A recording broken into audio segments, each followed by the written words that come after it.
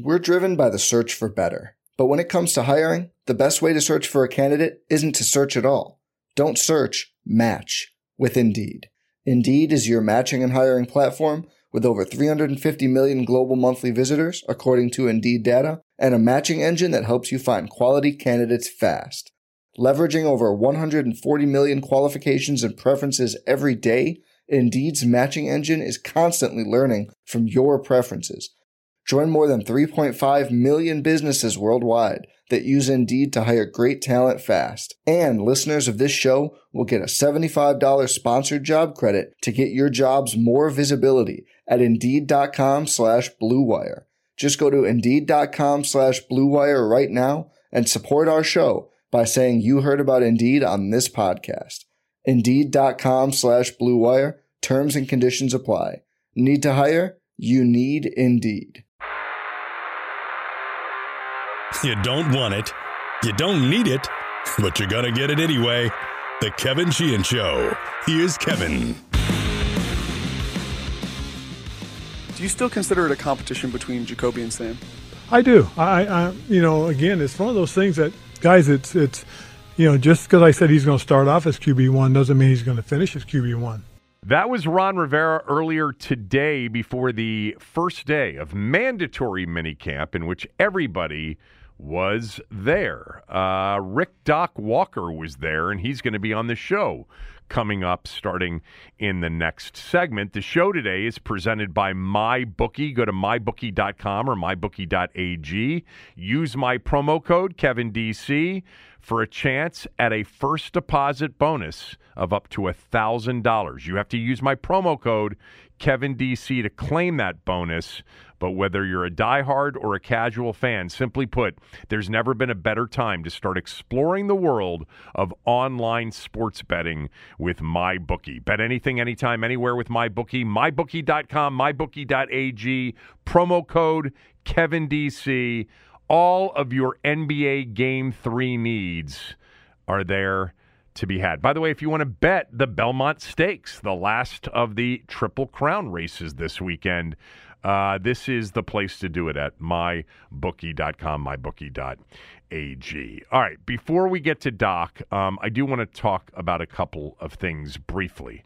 Number one is just the stunning news today that the PGA Tour and the LIV Tour, along, by the way, with the European Tour, the DP World Tour, are merging.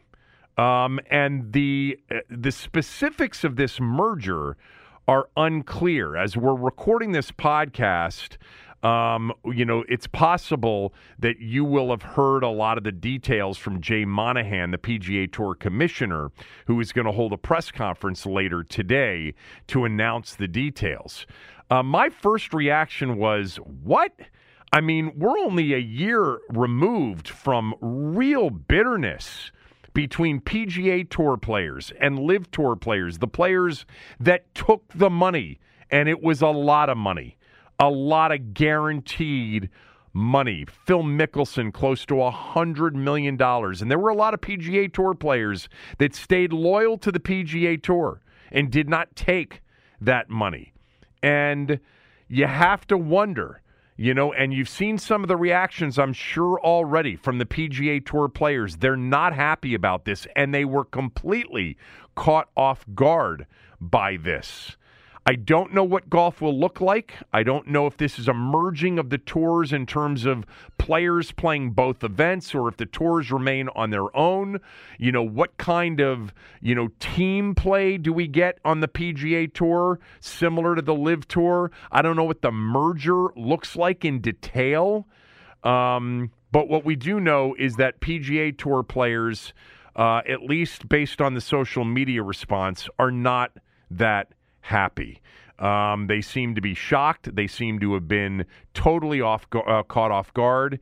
And for the LIV Tour players, Phil Mickelson probably summed it up. Quote, "Awesome day today," with a happy face emoji.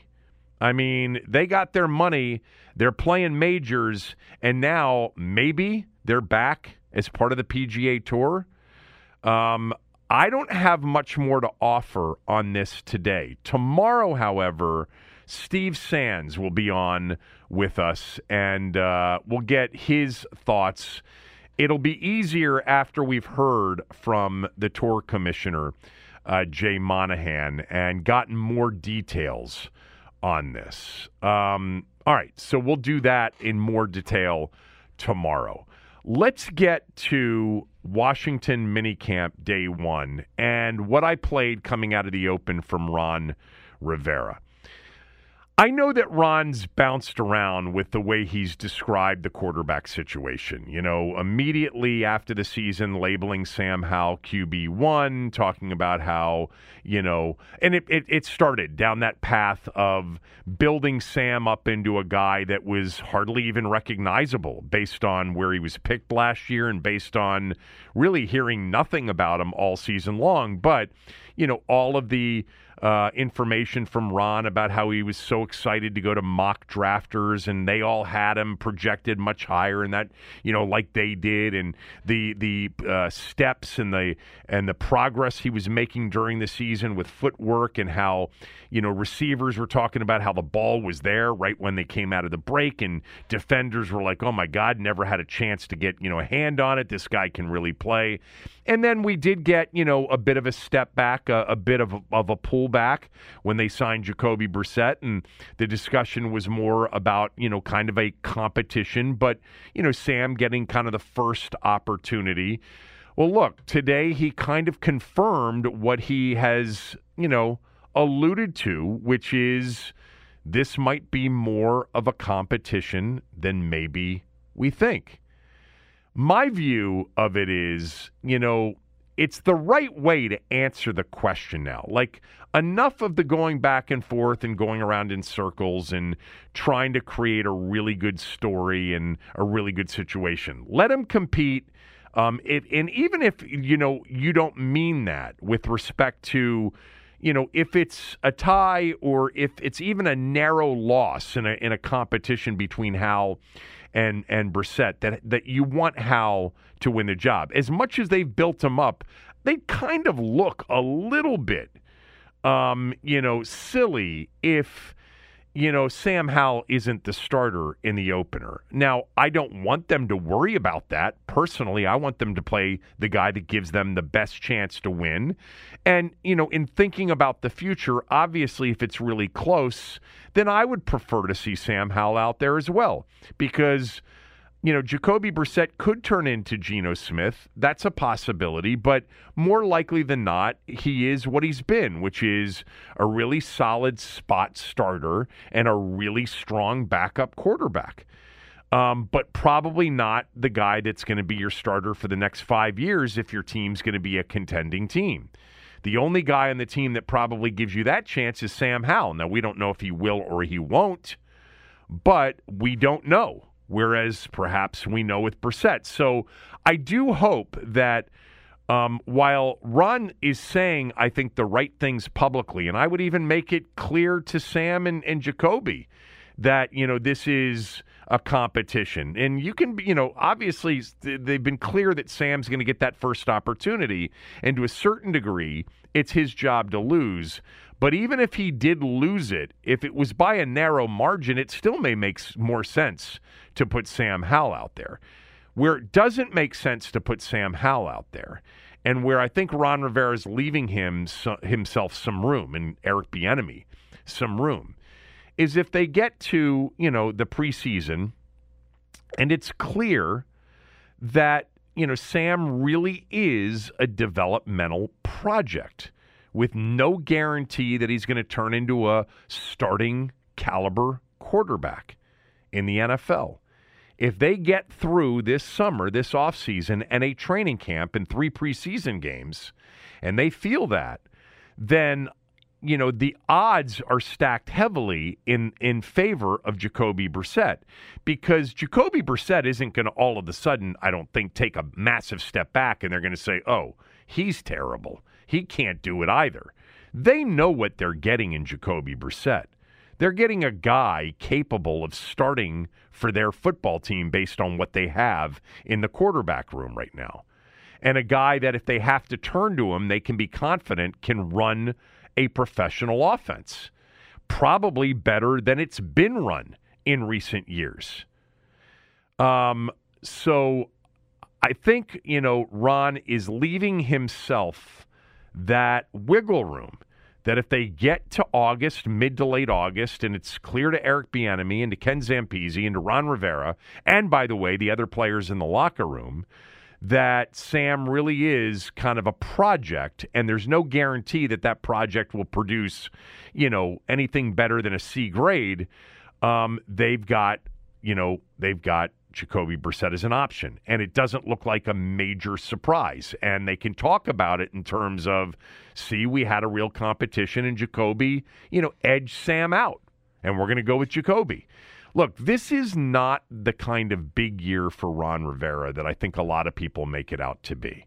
I think it's a bigger year for Eric Bieniemy. We talked about that with Nikki Javala yesterday. If you missed Nikki on the show, she was great yesterday.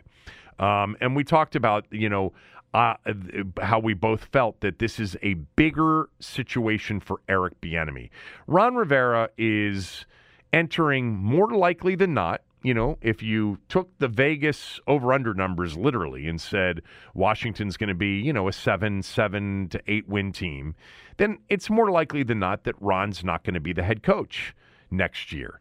But Eric Bieniemy, he's got to play the quarterback that he thinks gives him the best chance to be a head coach at the end of 2023. And I'm not saying that that's the way he'll think about it, because maybe that's not the way to really position it, because then it's more about him.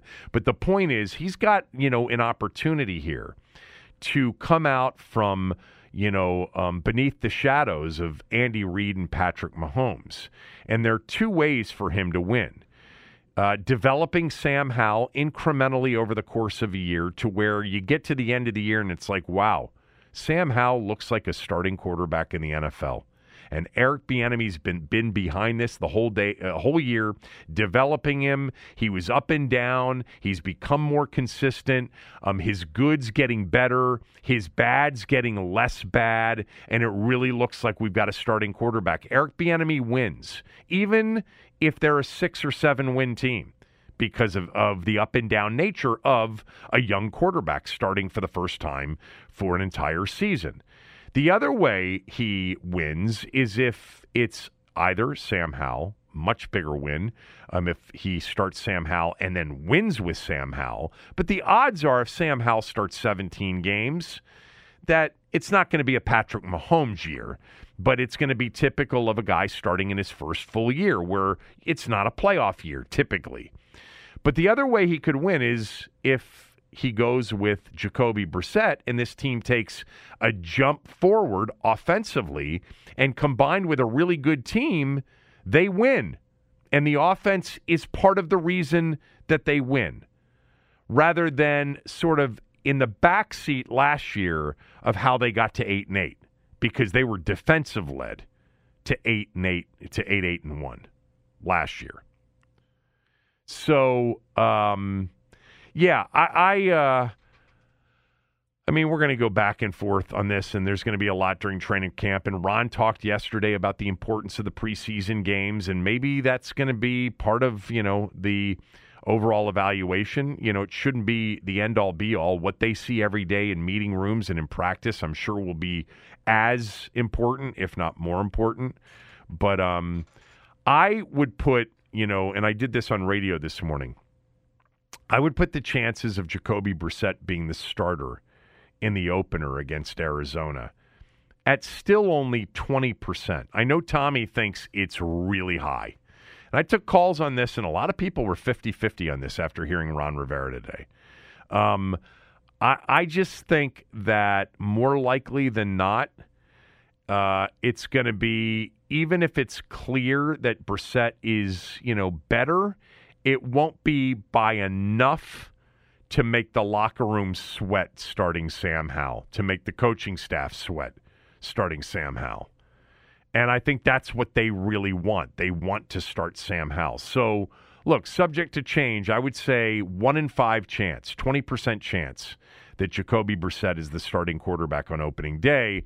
But I don't think it's 0%. I don't. And we will see, and there's such a long way to go on this thing. What is clear, and, I'll ask Doc about this as well, what's clear is you've got quarterbacks out there that have the arm strength and have the NFL arm ability that you really have to have, and they haven't had in a while. So one more thing before we get to Doc, who was at minicamp today, and that one thing is Chase Young. Chase Young looked good out there today, according to all of the beat reporters. We'll get a report from Doc as well. Chase Young held about a 4 to 5 minute presser with media. I thought he did a really good job. He was focused very much on, playing ball in the future, and he was very matter-of-fact in his answers, answering questions about the fifth-year contract extension, and again, focused on next year. All of the answers were super brief, super short. He did say that he feels great. He feels explosive. That the confidence is back, and that's all great. I wanted to read to you from Albert Breer today. Albert Breer made some news earlier today in his SI.com MMQB column. He writes, Chase Young's reporting to Commanders minicamp on Monday again highlights the situation Washington is in with its edge rushers. The Commanders have already paid Daron Payne and Jonathan Allen on the interior of the defensive line, and giving 2 more pass rushers in Young and Montez Sweat big contracts might be tough. So as Young tries to prove he can get healthy and back to himself again, he and Sweat might be competing for the last spot.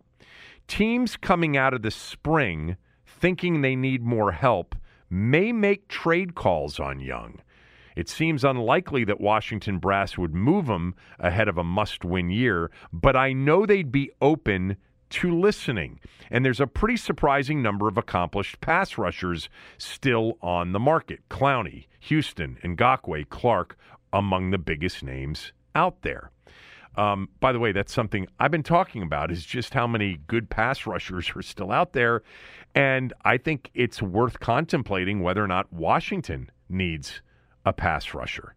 Now, hopefully they don't, because they've spent first-round picks on 2 different guys over the last 5 seasons for going into his 5th is Montez Sweat. But, they didn't pick up the 5th-year option. And as Albert Breer wrote, and I have alluded to many times, they were listening to trade offers. Now, it was my understanding that they never got, anything resembling something that would make them move. But if that move up to 14 in the draft, which they looked to do with New England, they revealed that on their 21-minute, video about draft night or the first round of the draft, that they had reached out to New England about moving up 2 spots. I don't know that it was to ensure that they got Emmanuel Forbes. I think Ben Standig's theory that they were interested in Lucas Van Ness, the defensive end out of Iowa, was as good as any that I had heard, because they ended up drafting 2 defensive ends later in the draft. So Washington may have been looking to trade up to 14 with New England to take Lucas Van Ness. And if they had, I don't know that Chase Young would be on the roster right now. But they didn't do that because Van Ness went 13th overall, and before New England selected and were on the clock, and they ended up trading with Pittsburgh. And Chase Young is here for a mandatory minicamp. Look, this is on him now. We've talked about this. They didn't pick up the 5th-year option. They drafted 2 defensive ends. They may have been looking to draft one in the first round. They have told you with their actions, and for those that didn't believe me, that they had, listened to and were, potentially interested in trading him pre-draft, Albert Breer has now suggested the same thing. By the way, Breer tweeted out after this story, Chase Young's looked pretty phenomenal in minicamp, meaning today. And I'd say chances of the Commanders considering offers on him aren't what they were pre-draft. Teams can call, but I'd highly doubt he gets moved. He's not going to get moved now. They didn't get Lucas Van Ness. They drafted 2 guys in the 5th and 7th round, and they're not going to get, unless they get blown away with an offer. And if they were to get blown away with an offer, maybe they would then turn around and go out and, try to sign one of these pass rushing, specialist free agents like an Ngakoue. I mention him a lot because I'm a fan of his, and he's coming off 2 pretty good seasons. And you can get him on probably a 1-year deal. But anyway, I love the fact that he looked healthy.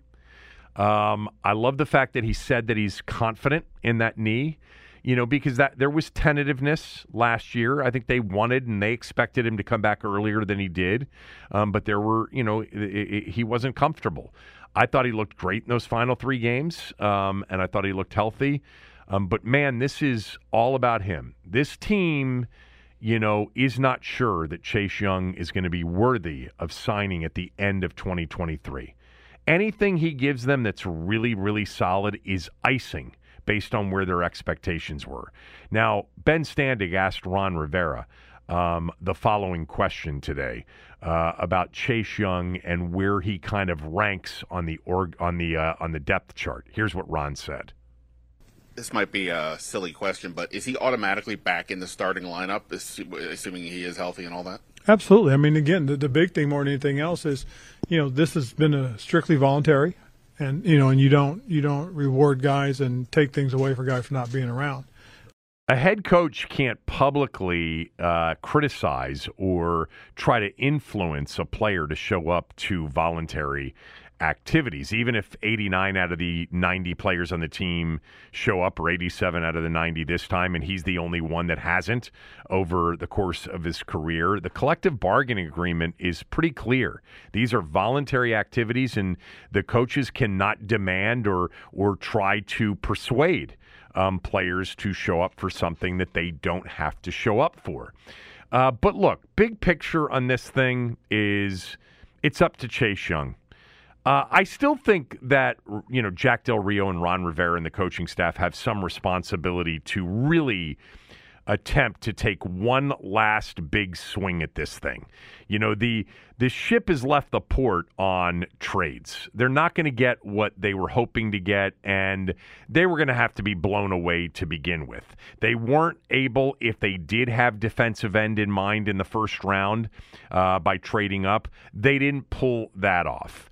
They are hopeful, like they are at quarterback, that Chase Young doesn't hold talent hostage another year. And by the way, that he stays healthy this upcoming season. They would love to be in a position where he proves them wrong. And I hope that they coach him up, and hopefully he's turned that maturity corner and becomes a big surprise for them, because I think their expectations are kind of dialed back on him. All right. Up next, Doc Walker, who was at minicamp day 1, will give us what he saw and his thoughts. That's right after these words from a few of our sponsors. We're driven by the search for better. But when it comes to hiring, the best way to search for a candidate isn't to search at all. Don't search, match with Indeed. Indeed is your matching and hiring platform with over 350 million global monthly visitors, according to Indeed data, and a matching engine that helps you find quality candidates fast. Leveraging over 140 million qualifications and preferences every day, Indeed's matching engine is constantly learning from your preferences. Join more than 3.5 million businesses worldwide that use Indeed to hire great talent fast. And listeners of this show will get a $75 sponsored job credit to get your jobs more visibility at Indeed.com/Blue Wire. Just go to Indeed.com/Blue Wire right now and support our show by saying you heard about Indeed on this podcast. Indeed.com/Blue Wire. Terms and conditions apply. Need to hire? You need Indeed.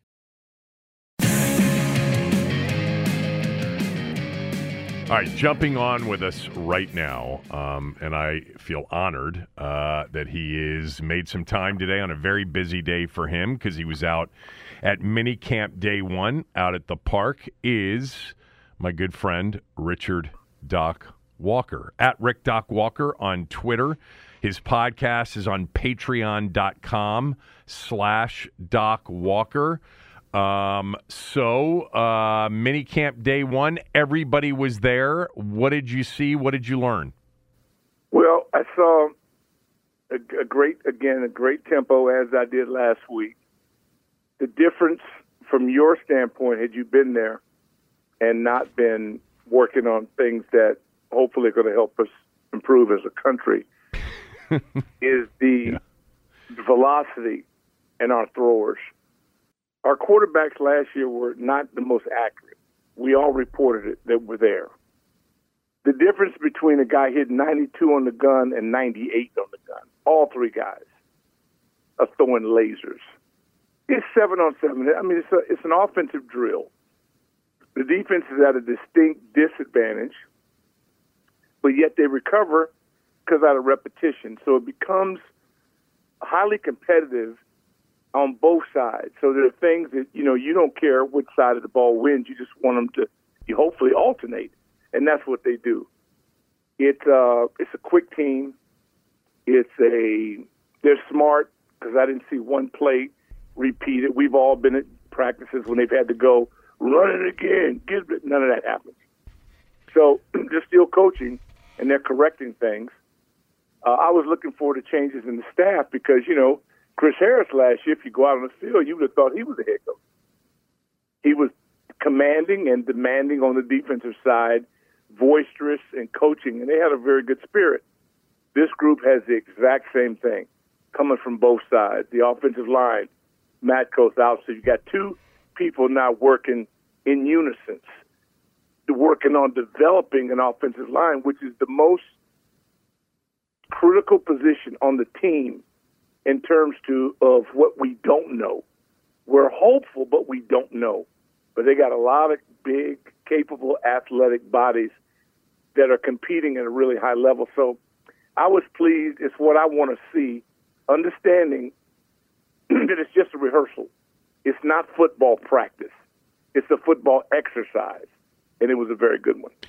Right, but you started with, you used the word pace, and I understand that it turned into velocity as far as quarterback arm strength. But over the years, in all of our conversations, I remember what you say.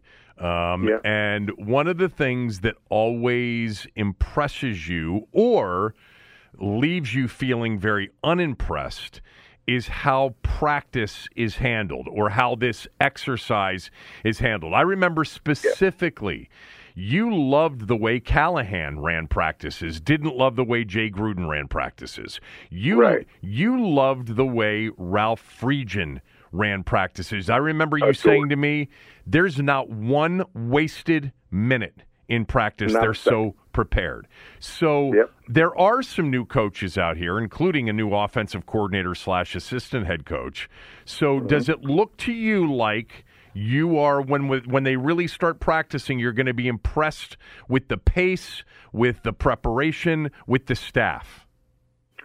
Absolutely. This, first of all, it's like an apprenticeship versus watching a celebrated group of award winners. I mean, we went from a group that was attempting to find itself to a man that just walked off with a Lombardi trophy.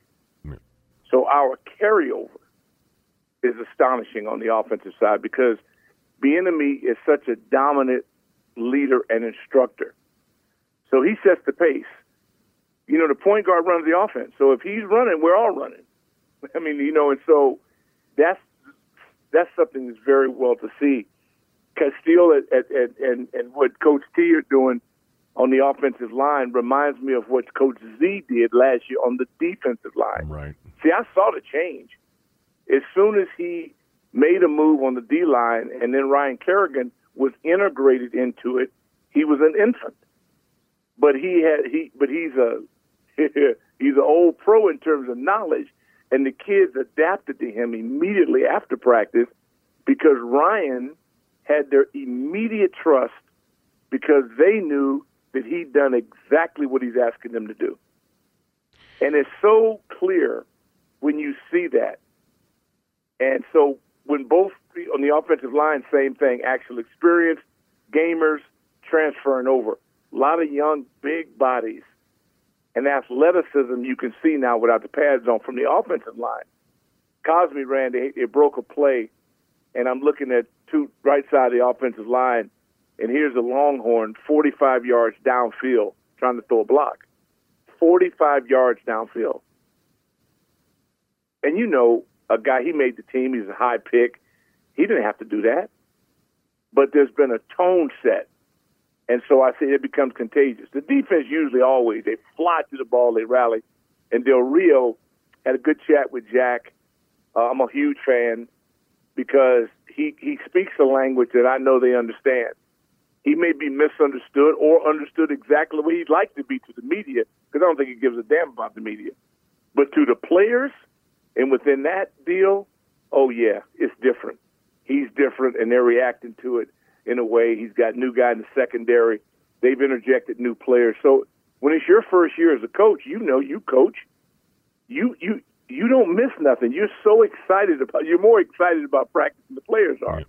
And that's what I see out there now. And that's cool.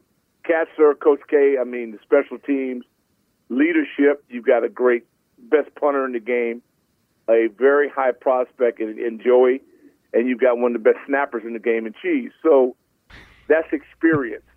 Seeing coverage teams, and you got a lot of athletes now that know that they make this team if they're hell on wheels on special teams. So that's high at a very high level because they know, guys like Patterson, they know I've got to contribute. And then these rookies, I told you I got a chance to have the leadership dinner with the DNs. And these young bucks are highly aggressive, and they remind me of Dexter in that unbridled thrill. They want to go, they run, they're fast, they're physical. So all those things are good. And again, without the pads on, I don't judge football practice unless they're in full pads and contact. That's why I'm asking. They don't have that. Yeah. So that's why I'm asking you more about the coaches. I was pleased with. First of all, I want you to tell everybody that's listening how well respected Jack Del Rio is by everybody out there. You know, there's a lot to be said. You know, your past, our past, we have a long and documented past. When I franchise. see Jack with other players from other teams, that tells me, I'm getting Warren Sapp's out there again today. Yeah. B-Jack was out there from the Ravens who played for Jack.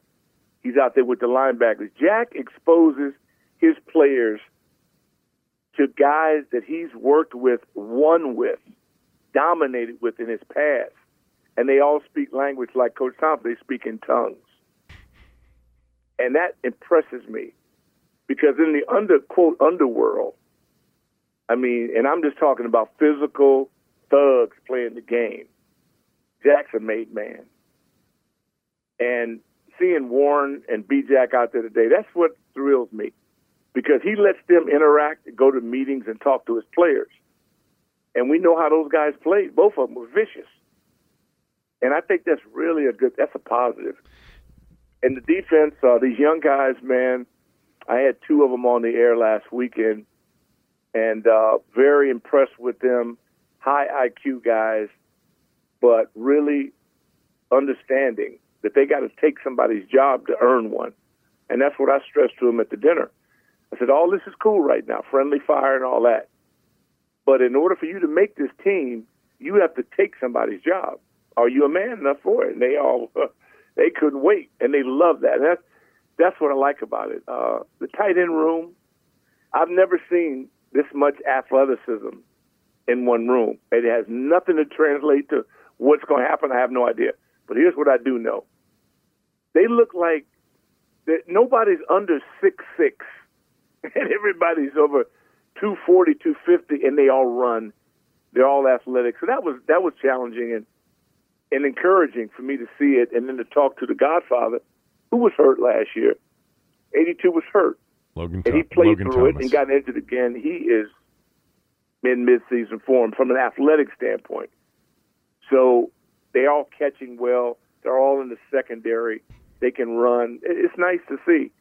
Now, all this has to be added with pads, a plan, blah, blah, blah. But for just right now, and it's not a practice to me, it's an exercise. And the exercise was 5-star. The two young defensive ends Doc's referring to are the two draft choices, KJ Henry and Andre Jones. You're referring to them, and don't forget the free agent from Bowie State, undrafted free agent. Yeah, the kid Pryor. The kid Pryor. Yeah, Pryor's 270. Yeah. Right. He had about 88 pressures, 27 sacks. On his level, he was dominant. And so that's what I mean. That's what you look for. You look for, our fan base sometimes gets spoiled by all this first-round draft choice talk. But I remember when all we had were 8th, 9th, 10th, 11th, 12th guys who were dominant. Dexter in the 5th round, Monty Coleman. I just can go on and on and on. So that's what I look for. I look for guys with a chip on their shoulder, and we got 3 of them that are competing against each other in a friendly fire mode, but they want to be on this team. So back to one of the coaches, Eric Bieniemy. Just tell me and tell everybody, the personality. Obviously, he comes from a winner, and we understand that he's old school and he's tough and he's demanding. And so tell me what you see and what the big difference is between him and, say, the last guy that was here, Scott Turner. Scott's a good kid, but again, Scott Turner, there's a pretty good chance without Coach Rivera, he's not given that opportunity to be in charge. So, and he did a really good job. He was within his personality, and he played true to who he was. Now we're talking about a guy who played in the league and played undersized. So he's had a chip on his shoulder his whole life. He's had to prove people wrong, prove that he could do it. He did that. Then he gets in the coaches' ranks. And I talked to him today, and I said, I laugh at the fact that the people that denied you a chance to run their team, you realize they have the IQ of Lassie. They prove it over and over. Your bosses who hire you have no football IQ, no football acumen. They're completely they're ignorant to the game of football. So don't take it on that you've been denied by X amount of people. What do you expect? Half of them have no idea about this game. They just own it and make money off of it. But you've heard him talk. You've heard the sound bites. What has he shown you that he couldn't impress somebody in an interview with a team in last place? Totally agree with that. The first interview, I said, how is it that he hasn't been hired? Because clearly he must have interviewed well. So it was it was more than that. It was his style. Don't you think it was his demanding style that, let's face it, in this day and age, with a lot of younger people in particular, it can wear thin after a while. But I want to hear what you've seen with him when we hear he's demanding. How? Well, I'll take you back to your days with your whistle around your neck. You understand that there's no such thing as a pass that's not chest high right between the numbers, even in basketball. Right. You know how to perfect the pass, the forward push pass. You know the baseball. You know every technique to deliver the ball. It's so fundamental that it sounds ridiculous. When he talks about getting up to the huddle, you say, well, how hard could it be? Well, you got 10 guys in a huddle that have to listen, and then they have to be in unison, and they'll get up to the ball quick. The quarterback's got the worst job in the world. It pays the most, but it's also the one I would never want. You got to figure out so many different things in 3 seconds. And people wonder why people that struggle at the position. It's the most demanding position in the world for one person. And so when he talks about practice and tempo, I see him doing a flare drill. Flare drill, the back comes out the backfield and flares out. He's at the point where the guy's got a flare, and he's looking at his eyes. He's coaching eyes. Get your head around. He doesn't miss one detail. And so you'd love him because it's exactly how you coach, how you teach. No, I'm serious. On the basketball level. What you're saying is that every little thing matters, and everything. And he's not going to let it go. Never. And so, I'm being very serious now because you get it. It's like John Wooden. When I was so excited to meet Coach Wooden at UCLA, and I went in and I asked Coach, I said, Coach, do you mind if I watch practice? And he said, Rick, I have nothing to hide. He said, I just request that you be quiet. We can't have any talking. And I said, no problem, Coach. And I go, what's the first thing you teach your players? He said, the first thing, Rick, I have to make sure they know how to put the socks on. Socks on. Yeah. Because he said, blisters in our sport cost you a game. And so it was that detailed. I was in a training room. He taught the trainers, Ducky Drake, the legendary trainer at UCLA, and they had a procedure. This is the way we do things. And he always prefaced, this is how we put on our shoes and socks at UCLA. This is how we do this. It's all personalized. I said, Coach, why don't you have close practice? He said, Rick, we have nothing to hide. We don't work on opponents in practice. We work on UCLA.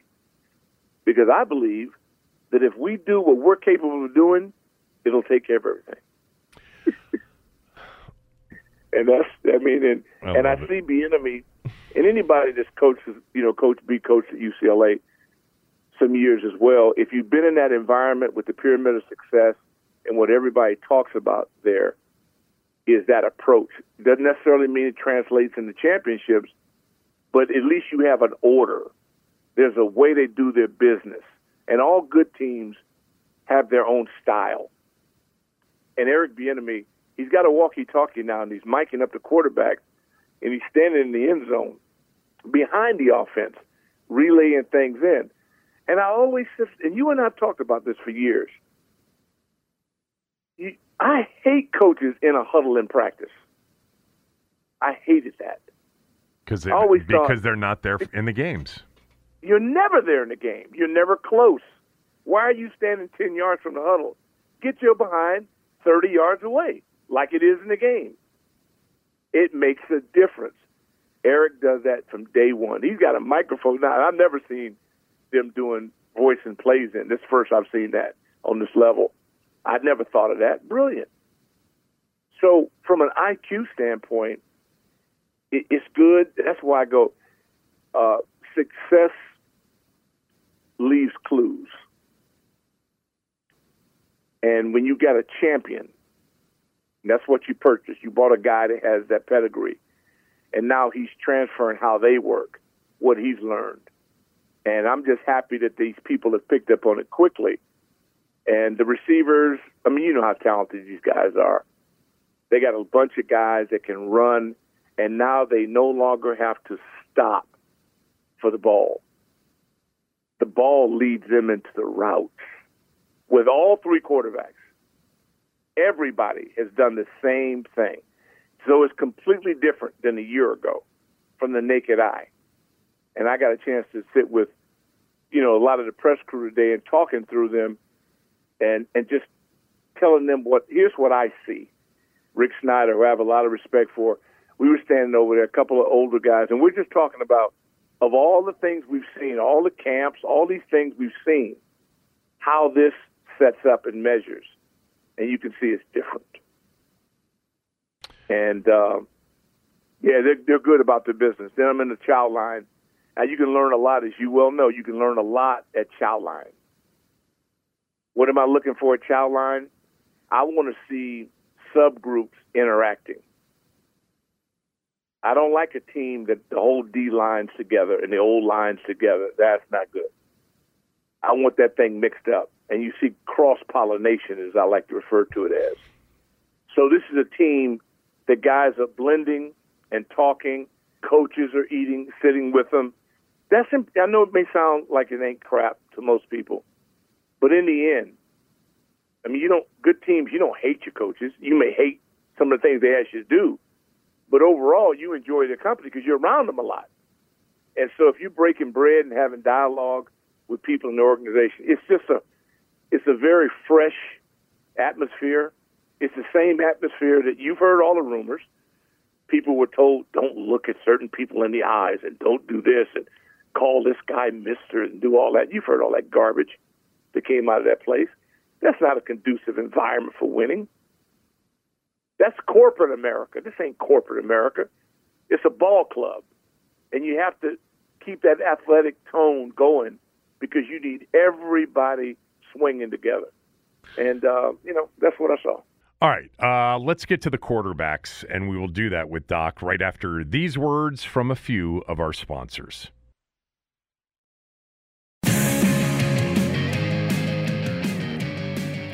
On the quarterbacks, I know it's early and it's exercises, and you've already talked about the velocity, that there's a big difference between throwing 92 and 98. We know that Sam's got a big arm and Jacoby's got a big arm. By the way, the third quarterback you're talking about, are you talking about the kid from Fordham or Jake Fromm? Jake Fromm. Okay. So just tell me about Sam Howell and Jacoby Brissett and just any observations you've made so far seeing them out there. And just chucking it around, other than arm strength, I mean, what else, kind of sticks out to you? Yeah, they're more deep attempts in this. I've seen 2 practices now. There are more, and you should be ripping it in practice, in this exercise, because it's an offensive exercise, and they are ripping it. 15 to 20 bombs. I've been going for it. Now, you don't do that if you can't make the throw. So that's why I say all 3 guys have a big arm. And guys that can have big arms, show them off. That's what they do. Guys that don't, hit checkdowns. These guys hit checkdowns in drills. Other than that, they launching it. And I like that because you got to get comfortable with taking those chances. And they're also learning the speed of their receivers. Every guy has a different gait. Every guy comes out of his breaks a different way, and that's what they're in the process of doing now. They're learning that. When you hear guys go, hey, we're going down to the beach and throw, you go, well, what does that mean? It's understanding every guy has a different stride, a different gait. Certain guys like balls, certain positions. That's what you learn. And that's what the throwing is why I call it an exercise. It's needed. To pass, you got to pass a lot. You really have to do it. But this team will be defined by its edge rushers. And so of the 4 guys that end up making this team to do that, that will determine success to me with this team. Because their interior has no doubt in my mind that they're going to be a wrecking ball with their 4 to 5 tackles that they keep. Their interior pressure is going to be superb. If they match that by having some legitimate freaks coming off that edge, with the potential and the athleticism of our secondary, they should be better than they were a year ago. And that's taking top 10 and moving it, closer to top 5. Right. And if they can do that and then score more than 19 points a game, now you got a chance to be in the race. All right, so I want to come back to the quarterbacks here in a moment. But You brought up edge rushers, and I've talked about this a couple of times over the last week. Chase Young was there today. First of all, how did he look physically? Oh, superior. I talked to him. I'm like, I never questioned and will never question his conditioning because he is truly a professional athlete. He understands that he's going to make his money based on speed and explosiveness. That's it. That's his game. Now, when he ties into that, expanding his defensive repertoire in terms of how he rushes the passer, inside, outside, up and under, spin move, he's got to incorporate some moves. And as he does that, that's where Ryan Kerrigan comes in. Then, if he trusts Ryan, and then he works on those mechanics, he's going to be okay. Okay, so he wasn't here last week, but he was with another All-Pro training. And I never questioned what he was doing. He wouldn't be a guy sitting around eating bonbons. No, he's a workaholic. But what I would advise him to do if I had that intimacy with him is that sometimes in life, when you're a leader, you got to do things that you don't necessarily like to do or want to do. Not about you. It's about them young boys that are there looking up to you. Even if you showed up like Cameron Curl. Cameron didn't do it, but he was there. That was what I would recommend. If he would ask me, I would tell him. But it doesn't matter if he was there or not this week, because last week's over. He's there now. And him and Sweat, they were screaming upfield. I mean, they're in great shape. I didn't expect anything else.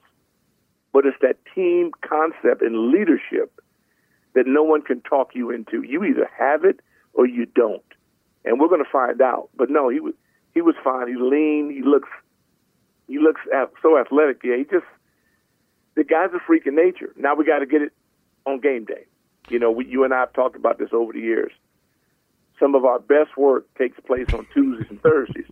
We need that to be on Sundays and Mondays and Thursdays. Yeah, no, your best line. You've got so many of them, but this franchise, they excel Monday through Saturday. Sundays have always been the problem. Yeah, that's the problem. So back to the quarterbacks. Ron Rivera said today in his presser before the day started, Sam Fortier from the Washington Post asked him if he still views Brissett versus Howell as a legitimate competition, and he said he does. Do you believe him? I know what you want it to be, but do you believe him? Yeah, I mean, not just Ron, but I don't necessarily, I find I'm much better off when I don't listen to any chatter out of the park. I don't listen to any chatter because I can see, my eyes tell me all I need to know. Both guys are capable of doing the exact same job. 14's a better runner. Clearly, he's a better athlete.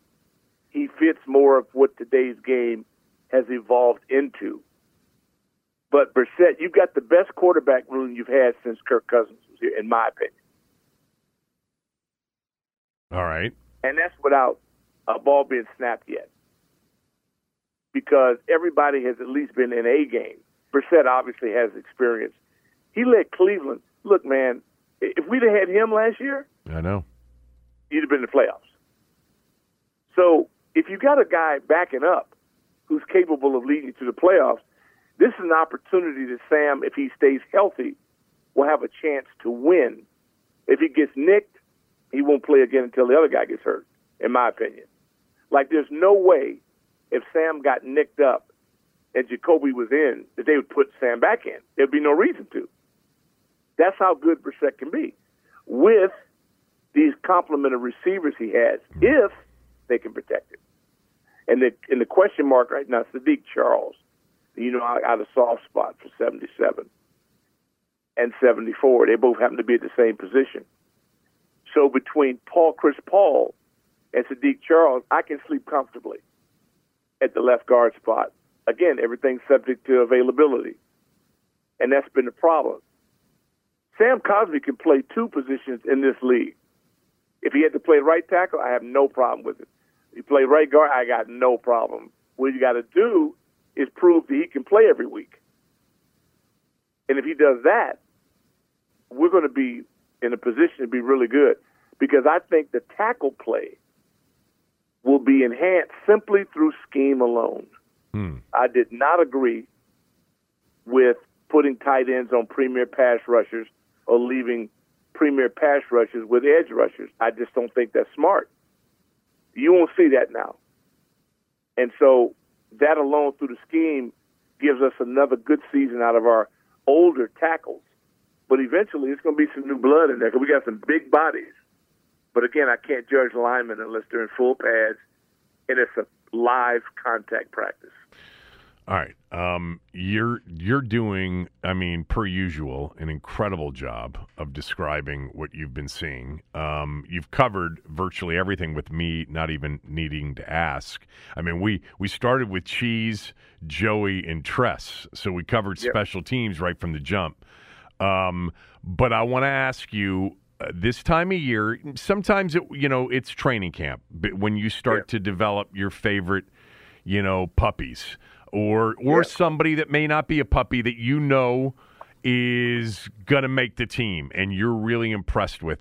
Has anybody to you really been noticeable and has you excited so far? Yeah, Andre Jones Jr., 6'5", 260 out of Louisiana.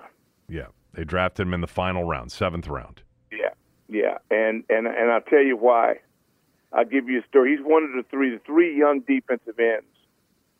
I adore them because as I had a chance to break bread with them. It doesn't mean I don't like the other guys. I just didn't get a chance to break bread with them. Last year, Mathis was the guy, and Obata, loved those guys. William Bradley King, I love him. I'm just talking about puppies, as you mentioned, because, it's a difference when you're young in the game and you're trying to take somebody else's job, because that's the only way you're going to be there, is if you do that. And so I mentioned a young man out of Clemson who was their 5th-round pick. KJ Henry. And KJ, he's interesting because he came out of high school. He was better than everybody in high school because he's a legitimate 5-star. He could have gone anywhere in the country, anywhere of the powerhouse 5s. And he chose Clemson. And they use him a lot like a speed rusher or designated rusher because you have so much talent. He also is so hungry because Clemson, his freshman year, whatever their national championship, then all of a sudden they went on a little bit of decline, and nobody wants that. Man, you hate that. See, and then Joshua Pryor, he's going to wear 59 in the program. Mm-hmm. You at home, he's 6'4", 280 out of Boise State. He's the most decorated D2 player that played in that conference. I mean, when I tell you that this guy had close to 80 pressures and 70 sacks, I mean, he's a freak of nature. And now he's got to make that transition. Well, okay. I remember a kid coming out of Monty Coleman, coming out of Arkansas. People go, who is that? Well, you learn Central very Arkansas. quickly who he was, how he played. He ended up being nicknamed Superman because he's an athletic freak. So the big fella, now he's going to have to adapt to the game, which he will, I hope. So these 3 guys, because I think the position we're vulnerable at is the edge rusher position. Because if you get one nick, you can't have your level drop. They can be good against the run, but if they don't put pressure on the quarterback, then the pressure goes on our secondary. So now you're vulnerable to give up points. So I look at edge. I need one of those 3 guys to become an answer, because you got 2 guys that may not be re-signed next year. That's possible. So you got to have a pipeline of edge rushers and people that can get to quarterback. So those are the 3 guys that I'm going to focus on the most on the defensive line. Then I'll get my offensive linemen, but I just can't pick them because I can't do it without pads. I wanted to ask you specifically about one player because I've heard some very good things about him so far, about the way he looks physically, and I think they've always liked him. 47, Khaleke Hudson. Do you think there's a spot for him on the field on defense much more than there was last year? Yeah, and he can make it. He can make it that way. I'm so glad you mentioned him. He's about 220, but he's got that perfect height, 6 feet. And I know you might, so not you, because but some of your listeners might be going, what are you talking about, 6 feet tall? I call it, he's got natural leverage. Everybody who talks about being 6'5", it's hard to get leverage. Yeah. 6'1" guy, who did I hate to play? I hated to play against guys 6 feet, 6'1". Well, London Fletcher. They're impossible to get leverage against. Right. So they win those battles. They win those stalemates. And he's got an opportunity of a lifetime. They picked up the young man out of Seattle. Tampa. Seattle. Out of Seahawks, Seattle, at linebacker. And again, see, they don't have their names on the back of their jerseys, which whoever did that, I like to just strangle them because when you're out trying to look at people and pick it up, as I did last year for the games, it was so hard to identify people because you have to learn them by their body movement, as it goes, as you keep watching them. So I'm still in that process. But he was brought over free agent from Seattle Seahawks, inside linebacker. And I'm shocked that you don't know it off the top of your head. Cody Barton, I already said it. Oh, yeah, you did. You're right. Yeah. My bad. Animal. Absolute animal. He got range, athletic. That's going to be a big head. I love the young man out of Baylor. I'm still in the 52. Yeah, I still believe. Yeah. Well, we're not Yes. we're not talking about 52. Jamin Davis. He played at Kentucky. Are you talking about? No. You're absolutely right. You're right. Like Yeah. I said, I'm flying blind. That's okay. Okay, Because, I was they trying to have come no up name. with the Baylor product. Yeah, you're right. I No, couldn't come. no, you're absolutely right. But David, Kid out of Kentucky, now David, I love him to death. Well, He needed a place to stay. he's an athlete. I'd move him in the basement. Athlete. Yep, I'd move him in the basement. Would you Because say? he can run like the wind. You'd move him in the basement. I'd move him in my house. If he Oh, needed you'd a move place him to into stay, your basement. I'd move him in. Yeah, I'm that high on him. Yeah, I know. I'm Because looking he's forward to athletic. his. Yeah. I thought he got the worst. He got a raw deal by them picking him and changing his position. Right. That wasn't his fault. Right. But he's made the transaction. Now, he's going to be good. I think he's going to be fantastic, to be honest with you. And he's got those big bulls in front of him. There's no way when you've got Payne and Allen in front of you that you're not supposed to be a Pro Bowl candidate. There's just no way. Right. If you can run and you hit, what else do you need? Yeah. I'm excited about him too because I think we really saw a big jump from, the position he was uncomfortable with to a position that he was much more comfortable with last year. Third year, he's got it figured out. They haven't changed the defensive scheme or the coordinator.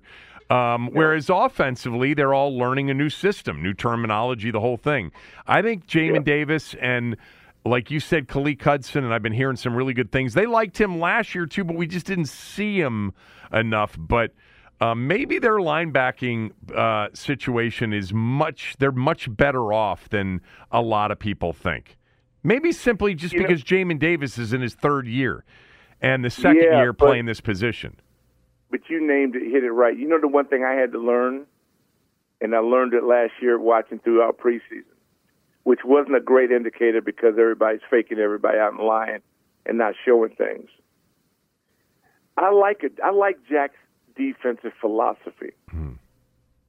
I like the Buffalo nickel thing. I like the fact that they don't run a cookie-cutter defense.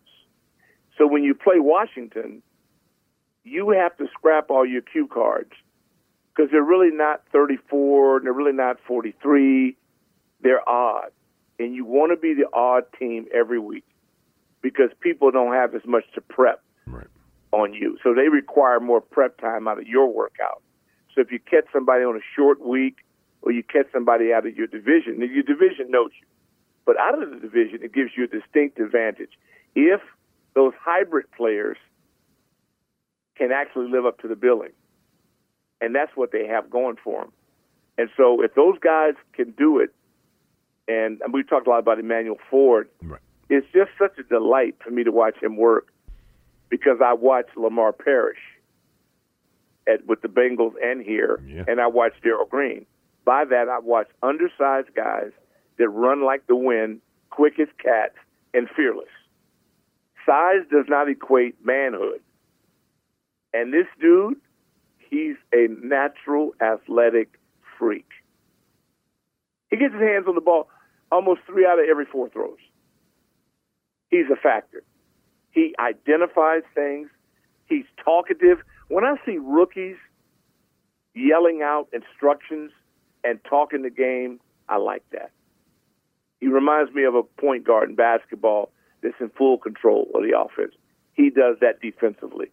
And for a guy who's a rookie, to be that way in practice, that boisterous, I like it a lot. I really do, because he ain't scared at all. You played with Lamar Parrish in Cincinnati and in Washington. And that secondary, even before you got here, when they had Parrish and Lavender at corners, because Joe Lavender was not tiny. He was 6'3", 6'4". I played with Joe. Joe was 6'2", 6'3", long. Yeah. No, we had a killer secondary, man. Killer Tony secondary. Peters, Mark Murphy. Oh, yeah, Peters. Hey, man. As long as And Peters in wasn't practice, high. going against these freaks. Yeah. No, man. Kenny Houston and Tony Peters, and I'll tell you what, one of the best cover guys inside ever was Ken Coffey. So you got people that can cover from the inside. So secondaries, that's my pet peeve. Those guys, they are so controlling of a team because of their personality. And when you get a Smoot and a Springs, you get the guy like Martin Mayhew. Martin Mayhew's out here, and we're talking today. I'm talking corners with a corner. Yeah. And I'm asking him, about Ford and why they wanted him, why there would have been rumors that they were going to trade up, do all these different things. They identified him. And when you identify with somebody, it's frightening because then you don't want anybody to take them. That's why they were willing to trade up. Just wanted to secure a guy that fell to them. And the kid out of Oregon is a physical specimen. He's got all intangibles, 6'2", blah, blah, blah, blah, blah. But they had their eyes set on this guy because of his ball skills. And because we don't get a lot of turnovers. No. So when you have a defense, and what Jack wants, he wants more turnovers. They're talking out there, all the constant turnover. They got a tip pass. Where you got to dive out off a tip pass. Corner gets it off the ground. You've been there. You've seen them. And they sprint down and run, and everybody goes, hey, man, that's about 50 yards extra running that nobody really wants to do, and yet the whole defense sprinted down with them. I know it sounds corny. It sounds like it don't mean much. I've seen a lot of units not take 2 steps after that. So I'm watching people that really love to play the game.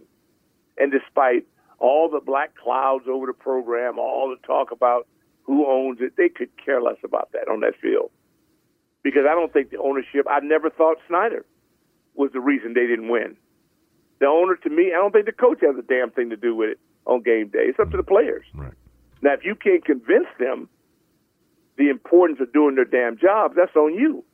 That's on the players. The players have got to claim that. Yeah, but when the players so aren't I very don't good get and it. the owners help pick the players, it's on the owner. By the way, do you know that the secondary, we were just talking about Lavender and Parrish, but do you know that they started Ken Houston and Jake Scott for 2 to 3 years in the secondary together? Jake Scott, Super Bowl VII MVP, and one of the greatest safeties in the history of the game, where they're starting safeties in the mid-'70s. What? Well, how about Mike Bass? Well, yeah, but I'm saying. Look at Mike Bass, and then the captain Brig Owens. Yep. Okay. Of course, Pat Fisher. Pat Fisher. Yeah. And Kenny Houston. Yeah, but I'm just saying that when Brig Owens was there, and they had Rosie Taylor there in their '72 Super Bowl team, but Jake Scott played for the Dolphins and was the MVP in the Super Bowl against Washington. Yep. And then a couple years later, he was in the secondary playing with Ken Houston, along with Lavender and Parrish and Fisher, at corners. I mean, there was a stretch there they had one of the best secondaries in the entire NFL. Yeah. And they were old, though. They were getting old. Yeah, but we kid about it a lot, but Smoot and Springs, in 21. Mm-hmm. I'm telling you what, you're never going to win without an outstanding secondary. In today's game, the way they toss the ball around, it's mandatory. You can't hope to get lucky. You have to plan on being great in the secondary. And to their credit, the secondary, I think they've made great strides. They're making great strides. And, a Cameron Curl, that's why I love the second day of drafts, and I love my undrafted free agents. Because you're not going to build a championship team with all the restrictions financially now, unless you get some bargains. Right. You got to get some basement bargains. And they're playing way over their salaries. And then you got to pay for it and catch up later. But you got to layer it. And I think that's what they've shown, with Danny Johnson. There's just been too many guys that have stepped in and done admirable jobs. And if they get that pressure turned up even a little bit more, and they've had really good pressure, but I mean great pressure. I mean, where you're just really harassing quarterbacks. And in our division alone, it's imperative that you get after people. And this is the same group, as you well know, that went up and beat an undefeated Philadelphia team in their house. You can't accidentally do that. I know I heard you, and people would tweet me talking about, Kevin just said the Cowboys didn't try in the last game. And I said, there's no way Sheehan said that. And I went back and listened. Yeah, you did. You did say that. And I go, he was just baiting you guys. No, I wasn't. He knows damn well. No, I wasn't. That kickoff. That's the worst. That's the worst. And plus, they're playing Washington. It doesn't matter. It doesn't matter. You said it. The punter couldn't hold on to the snap. The punt returner couldn't hold on to the ball. Dak Prescott was as bad as he's ever been in a game. That's called fear. And the Giants and the Eagles were kicking the Giants' ass in the first quarter. The game meant nothing to him. The game was not over in the first half. And you know it. The Cowboys the next week in the postseason went to Tampa and kicked their ass. That was the real Cowboy team. Compared to the team, I know, okay. But compared to what Washington, they were terrible. We didn't see the best of Dallas. You didn't see it because Washington was kicking their behind and forcing them out of their comfort zone. Right. And that young kid, they played great. Chapel Hill, North Carolina, put on a show. Well, he played well. He was 11 of I know he did. Completed 11 passes. Well. You're so hard on him. Completed 11 passes. I mean, come on. You know who played great in that game was Kendall Fuller. Kendall Fuller played great. The defense played great. But I am not going to make my determination on Sam Howell based on that one game, and that's my point, really overarching point, which is a lot of people are. A lot of people not played well that day. Yeah, a lot of people are. Well, if he hadn't played well, then Ron wouldn't have had the go-to move to label him QB1. But he did play well, and he showed a lot of ability. And by the way, that went with what we saw in preseason. He played pretty well.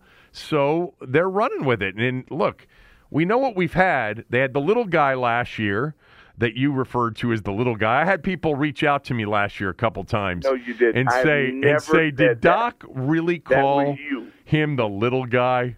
I'm like, yep. You. And I went back and listened, and it was, yes, you did. It was you.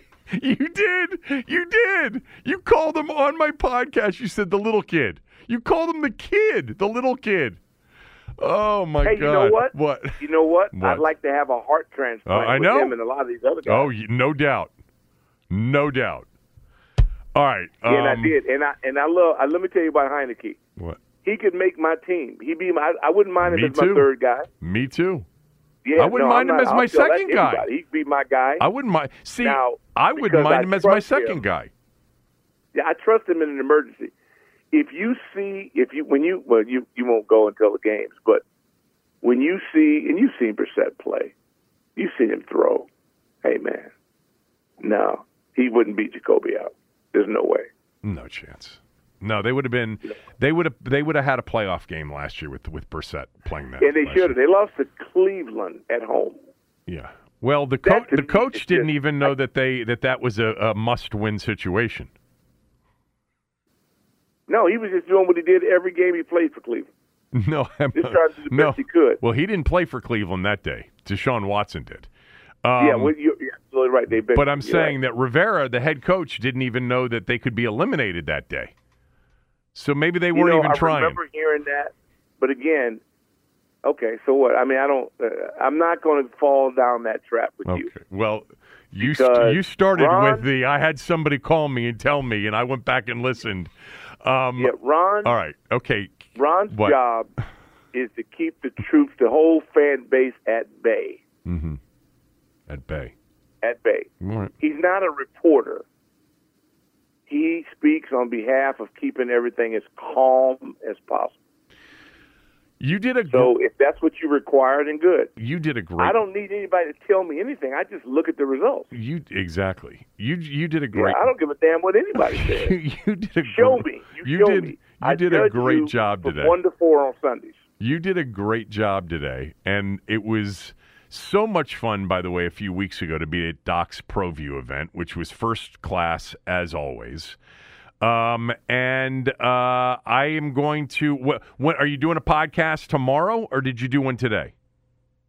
Tomorrow. All right, tomorrow. Patreon.com/Doc Walker for Doc's podcast with Solly. I'm on Saturday. I'm the weekend guy now. I'm like the weekend weatherman. Okay.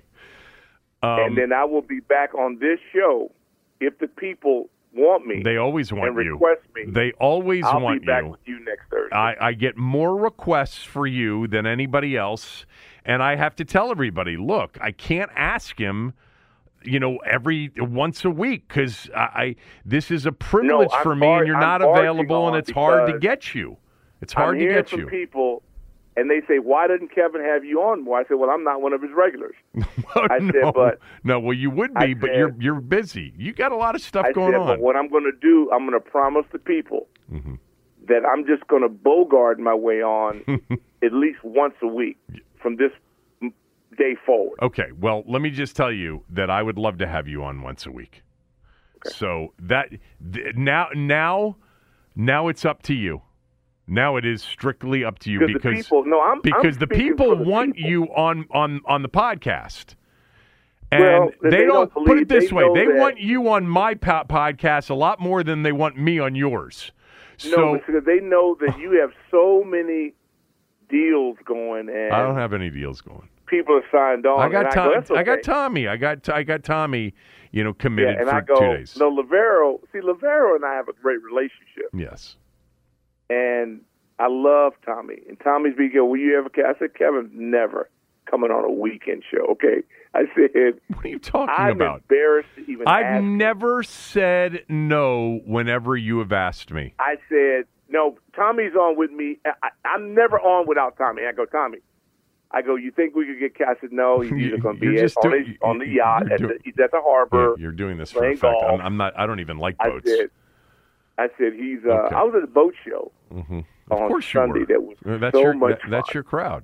Big boat, I bet. Well, I was there working. I was volunteer, meter greeter. Right. And it was a lot of fun.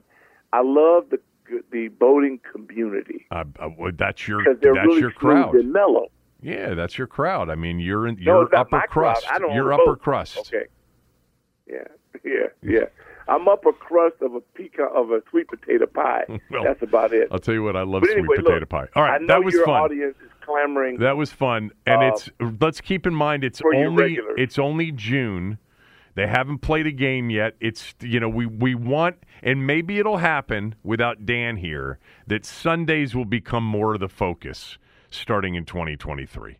That would be nice. Well, we still have a little office cleaning up to do with this thing with the Harris Group. Yeah. And let me ask you this, all kidding aside. Yeah. Has anybody from that group contacted you? No comment. Okay. All right. Because I can't believe. I know that if you were a part of the limited partnership. Oh, no. Are you you're talking about no, not from that standpoint. No. What? Do you think? Could I write you a check for $500 and be an equity partner? I'll tell you what. If you and I got together, we could combine for a whole bunch. Because, man. Well, again, I'm represented by Neil from Rockville, and so I have to be very careful with what I say when it comes to that. This was great. I will reach out to you. You know what? I'm going to reach out to you next week, and we'll see. I mean, not always. Are you available? No, I want your public. So you painted me in a picture as a bad guy. No, this is what you got people thinking I'm not available. I tell people all that they go, "How come you doing Kevin?" I said, "Look, he's got guys that are national brand name guys. Yeah. Okay. I said, by the time he gets down to a washed-up 68-year-old, I mean, he just got better options. But if he's ever in a jam, when they can't, make it, I always fill in. This was, and they said, "Well, could you fill in more regularly?" I said, "Well, I'll try." Yeah, well, you were choice number one today, as you usually are. There was that one time when Cooley didn't post, and I called you, and you've never let me forget it. But to your credit, you came on. Always, yeah. And Cooley called me right now and said, and I'm always available for you because you try to make it like I'm not available for you. I'm always available. But I feel bad. I mean, what am I offering you? I'm like, it's Kevin Sheehan. You asked him to come on. All right, see ya. That was fun. You gotta be kidding. Great job. A weekend. Great job. I'm on the weekend. I'll be. What am I going to do? Hey, Kevin, I'm on Saturday. I'm on Saturday and Sunday. Are you free? Will you hang up, please? I mean, good God Almighty. I'll talk to you later. Yeah. Thank you. Okay, man. Richard Doc Walker, everybody. I am done for the day. I'll be back tomorrow.